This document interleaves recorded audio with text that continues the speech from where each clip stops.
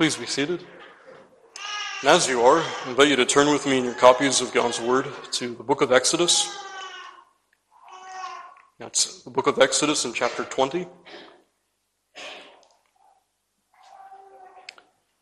And our reading this evening begins here at the 12th verse. Exodus 20, and starting there at verse 12. And beloved, hear once again the holy word of our holy God.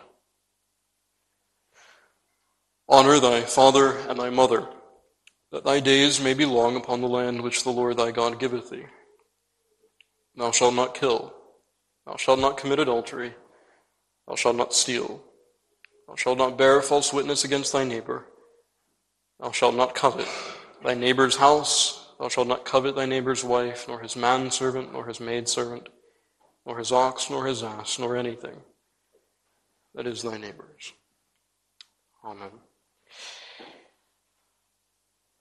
This is perhaps an observation that we could have made months ago when we first began to look at the law of God. But friend, as we look at this text before us this evening, there really is only one of two ways we can see it. As I said to you before, we can see this as either bondage, or we can see this as liberty. We can either see this as a law that confines humanity or a law that defines normal human behavior. Those are really the only two options that are before us this evening. And increasingly in the world in which you and I live, those two options are set more and more in stark contrast to each other. There is no middle ground. Beloved, when we take up what is here, the eighth commandment, you and I find that the law of God touches even that which the world largely sees as neutral ground. No, God as creator, as the one who is universal proprietor, comes down to man in his law, and he touches even man's economy, man's property, the tangible, those concrete things that he claims are his. God turns to man and says, there too is a law that I've enjoined. It touches even those. We can see that again, beloved, either as bondage or true human normalcy set before us. The command is simple. It is, thou shalt not steal. And it, obviously in its narrowest sense, the sense is that this prohibits the unlawful seizure of anyone else's property.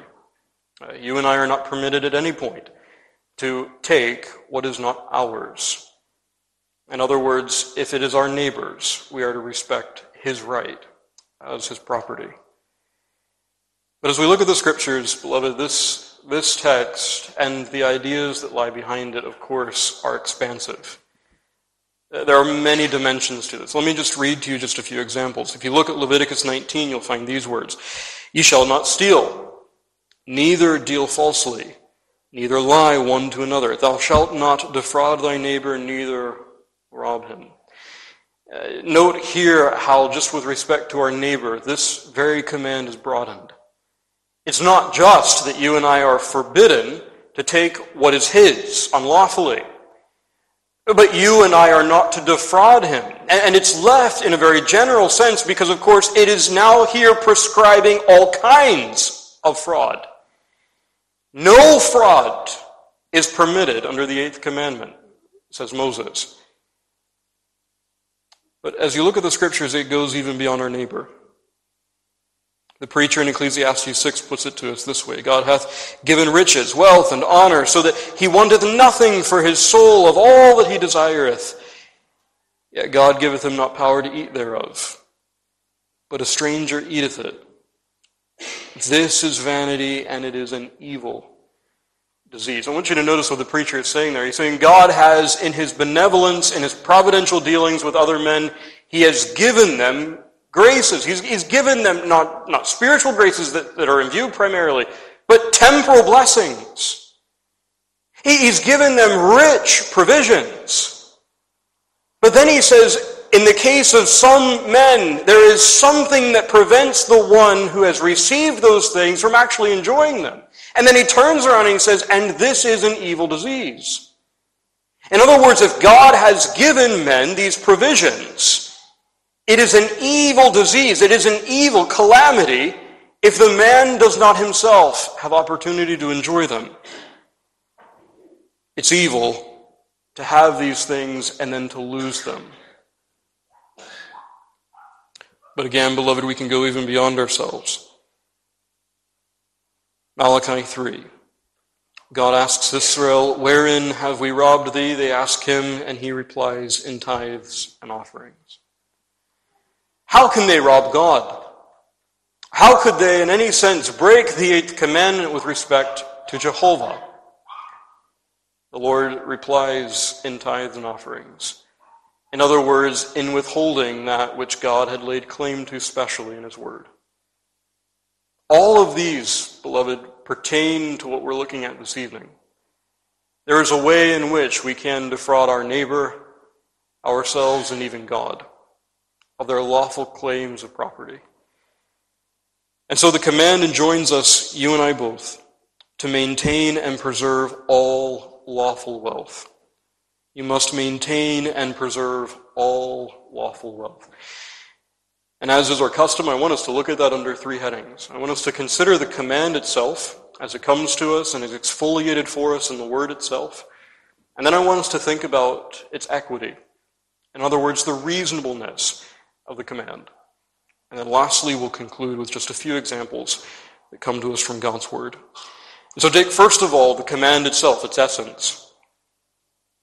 And before we begin, beloved, it's important for us to note that at this point, you and I could quickly blaze past the principles that actually underlie the command itself. But we mustn't, especially in our generation. There are at least 3 fundamental principles that are embedded behind this command. The first one is that property actually has real and moral value. According to the Word of God, property is possessed of moral or ethical value. And you'll see why that's important for me to say in just a moment. Because in this text, it's very clear that personal rights to property have moral and ethical value. Well, friend, if you're paying attention to the kinds of theories that are now in trend and have been since the 1890s, you'll recognize that this is quite controversial. The Word of God is saying that property rights are moral realities and are to be observed. And also I want you to notice, too, that behind this text, you have the idea, as we've seen before, behind all of this is stewardship. How do we get there? Well, if we are to respect property rights, if property rights themselves have ethical value to them, then it's necessary that in every regard we are careful to preserve those rights, to maintain them, as we'll see in just a moment. So there are 3 basic principles that here the law of God already assumes. Property value is an ethical reality, personal property is as well, and stewardship is enjoined. As we look at this text, I want us to think about it in 2 ways. I want us to think about it as it prescribes all kinds of unlawful privation. And I'll explain what that means in just a minute. And then I want us to consider the duty of lawful preservation. So take first of all the privation, unlawful privation. Now, with regard to our neighbor, the Word of God is clear. When in the Old Testament, you remember, every family had its own particular land given to them. The command was, thou shalt not remove thy neighbor's landmark. In other words, you are not to defraud your neighbor of that which has already been given over to them by deed and grant. That's Deuteronomy 19:14. If you move a property marker, says the law of God, you have stolen from him. Even though you have taken nothing from his barn, even though the man himself is unwitting, it is still a form of fraud. You shall do no unrighteousness in judgment, in meat yard, in weight, in measure, In other words, says the law of God, when you deal with men, you are to deal so equally. That is, there is to be no fraud in your dealings with any.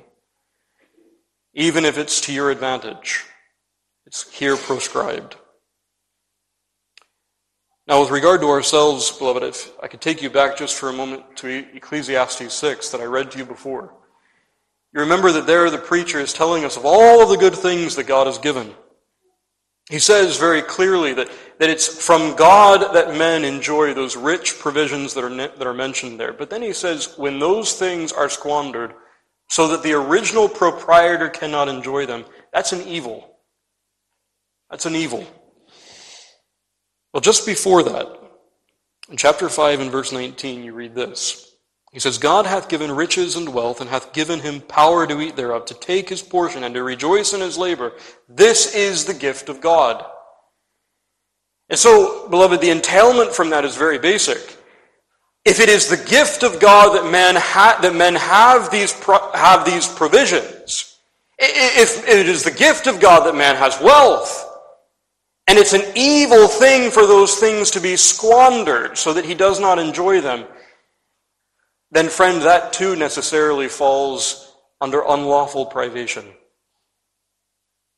A mismanagement of that which God has given is a mismanagement of the gift of God. And so it is a kind of defrauding ourselves, and so clearly prescribed in the commandment. But what about the command to lawfully preserve lawful wealth?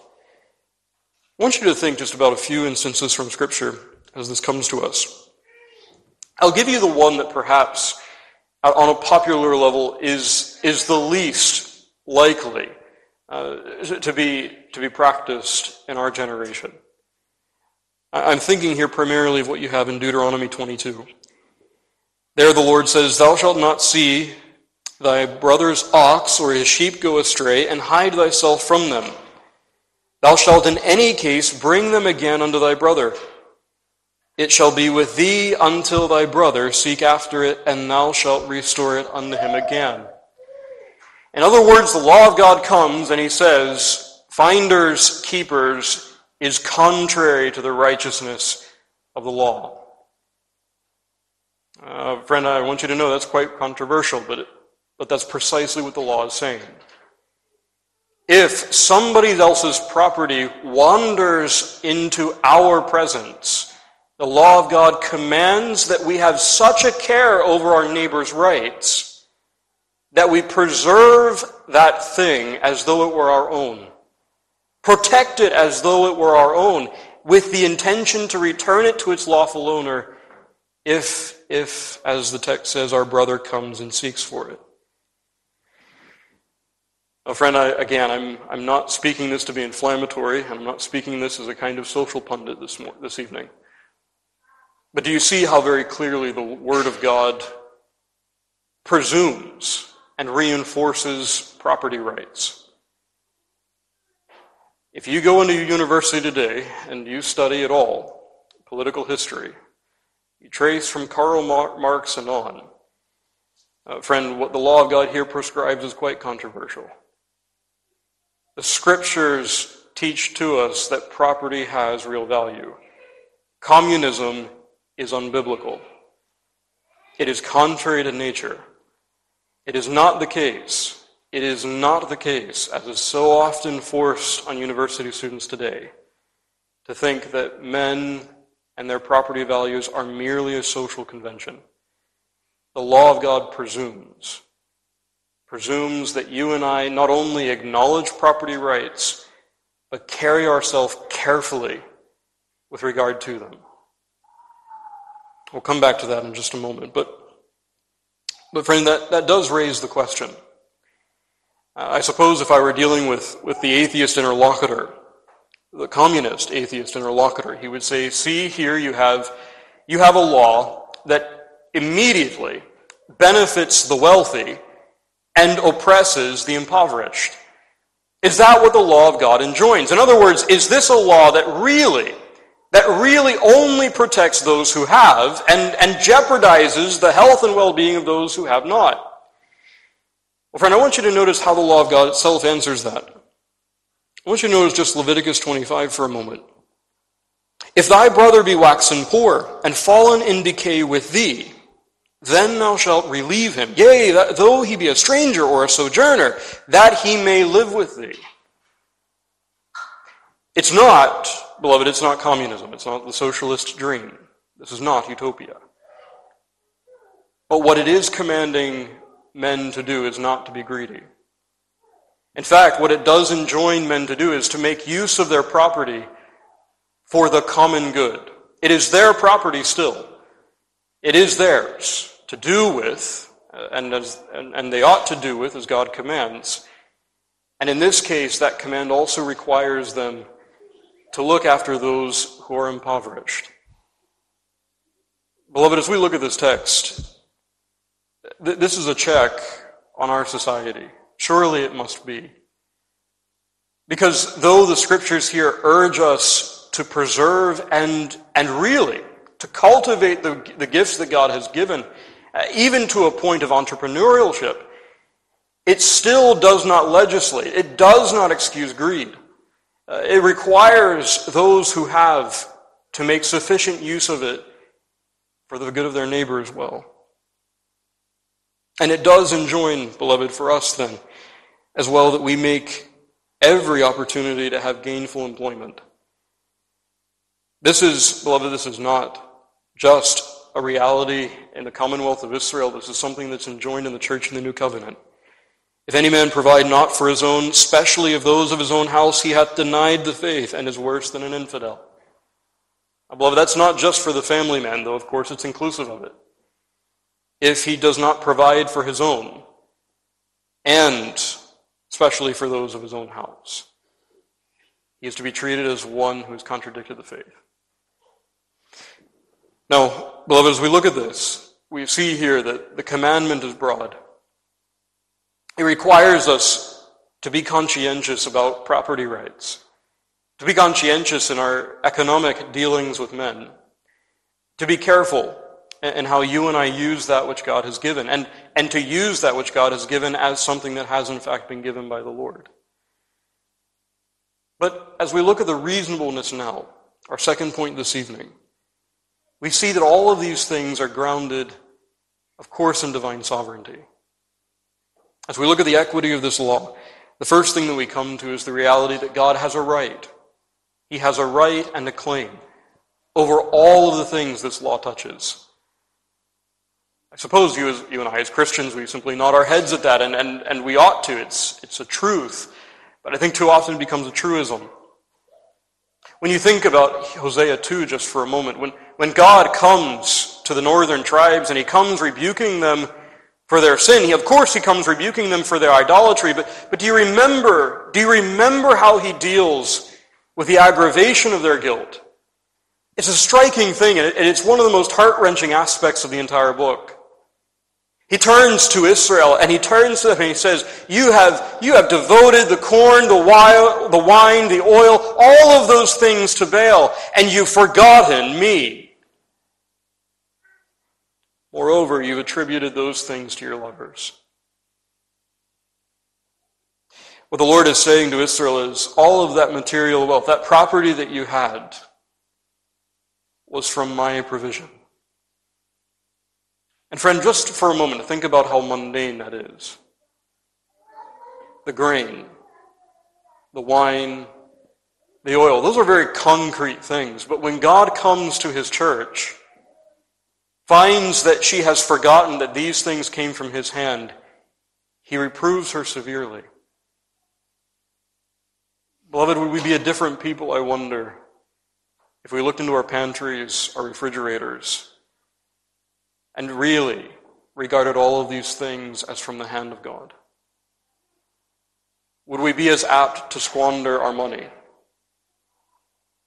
Would we be as apt to misuse what God has given, knowing that these things are indeed the gift of God? You see, he has a right to command all of these things of us, because of course the wild beasts of the field are his. You know, beloved, as we look at this text, there's another portion of Scripture that comes to mind readily. When we think about economics, there's something that we overlook, I think, too often, but something that's given to us in Psalm 104 that's quite profound. You remember in the 104th Psalm, the psalmist really gives us a picture, a panorama, if you like, of the world, and the world at work, both the beasts of the field and also men. I want you to notice just one particular part of that psalm. He says, the sun riseth, they gather themselves together, that's men, and lay them down in their dens. Sorry, that's the beasts. Men goeth forth unto his work and to his labor until the evening. It's a staggering picture that we get there. The beasts of the field, those that would devour men, he says they go into their dens at night, so that men could then in the daytime go about their work. There's an orderliness that's been established. And beloved, the implication for you and for me, as of course we're not here worried either about lions or snakes, the fact of the matter is, when you and I do go to work, we're to remember that it is God's provision. He has secured us, not only in our travels to it, but he has secured the very act of labor itself. And so, of course, then he has right to legislate what we do with that. It is his to do with as he pleases. But of course, the second element of this that we can't miss is this commandment really looks to stewardship. A careful preservation of our neighbor, but also of our own wealth. Beloved, these things have been given to us, of course, by the God who owns all things. And to what end were they given? I want you to think just for a moment of some great landowner, some wealthy farmer. I want you to imagine that he entrusts the farm, all of its equipment, its harvest, to certain people. What is the obligation for those to whom this wealth has been entrusted? Obviously, the entailment is that they are, of course, to preserve what is there. Obviously. But even as you read in the Gospels, as Christ pulls out similar metaphors in his parables, it's also incumbent upon those who've been entrusted to actually make good use of what has been given for the sake of the proprietor. And beloved, every one of us has been entrusted with provisions from God. He, of course, is the universal and the absolute proprietor. But that means then that there's an obligation for you and for me, just like those farm hands, to make a good and diligent use of what has been given. That's not an option. Beloved, if these things are in fact the gift of God and all things are to be done for his glory, even the most mundane of things that we've been given, we are to carefully steward. And so, again, not to be a social pundit this evening, but all of those themes remind us that entrepreneurship among Christians is not only commended, it's required. At a certain level, every Christian is to be entrepreneurial, learning how to steward as much as they can that which has been given to them. And what is striking is, as you look at the history of the world, especially in the post-Reformation period, you'll find that, especially in Reformed countries, entrepreneurship blossomed in ways it hadn't before. And of course, there are many arguments, social arguments, that can be made for that. But not least of the fact being that many of the investors, the principal investors for many of the enterprises that eventually came to colonize the Americas and eventually became really the bedrock for what we now know as modern society, many of those investors were the most godly of their generation. And they saw it as an obligation to make use of their wealth, to steward that wealth for the cause of God. And that meant even investing in things that were otherwise mundane, but they did so because they understood that the earth and its fullness belonged to the Lord, and that these things were entrusted to them for his sake. Entrepreneurship, beloved, is something that is a Christian duty. It is something that you and I, in our generation especially, must revive. But as we close, we come to our third and our final point this evening. And beloved, we come really then to those examples that we find from Scripture, to the very truths that we've considered. The exercise of this commandment you find, of course, all throughout the law of God. You find, of course, in the Pentateuch itself, a commonwealth of Israel, a special care that was to be, and in many cases was in fact, exercised for the poor, the impoverished. And then as you move out of the Pentateuch, as you move throughout the history of the church of Israel, you'll find that the prophets came to Israel and upbraided the magistrates for not taking care of the widow and for the orphan. The princes were justly reproved. And so, beloved, you have there just really the instantiation of everything we've considered. The Lord God requires men and women to make ample use of what has been given in the way that He's prescribed it. But of course, the perfect example, of course, you find in Christ Himself. Beloved, is it not staggering, as you read the gospel accounts, that Christ, though He had, like Jacob of old, only a pillow for a stone, that the foxes had a greater domicile than He. Yet nevertheless, how merciful, how liberal was He with the poor. How quick was He to make even use of the small loaves that were given to Him.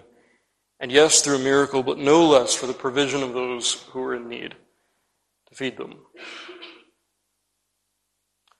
Beloved, as you look at these truths, we then have to come away from this commandment mindful that true biblical piety, it really does penetrate every aspect of your life and mine.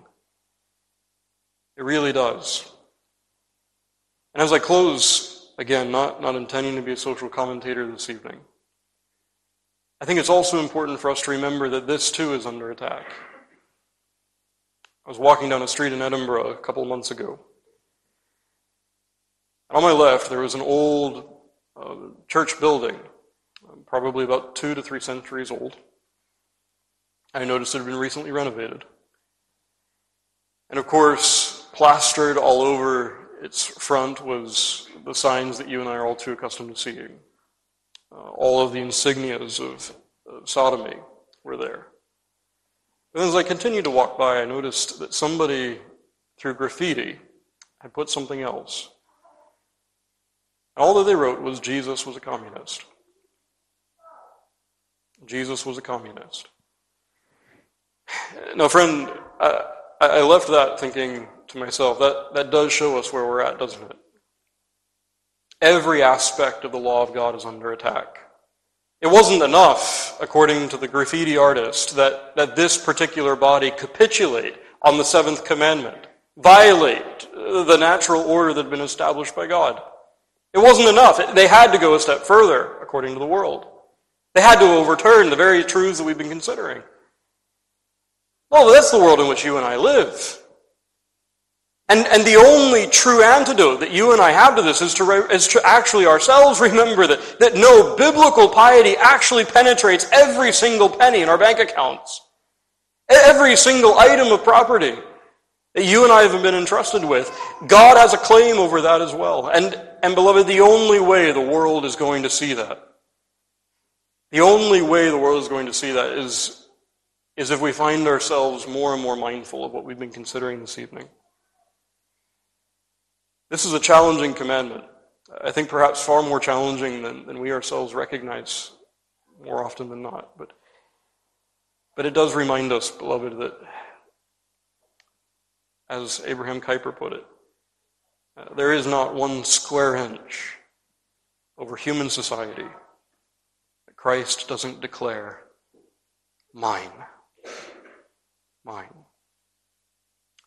The exhortation then this evening is that we recognize that claim, that the Lord leads us to be faithful stewards of what He's given, that He would make us a thankful people remembering the source of all of these things, and that for His sake we would be more and more a people like Christ. May the Lord make that true of us even this evening. Amen.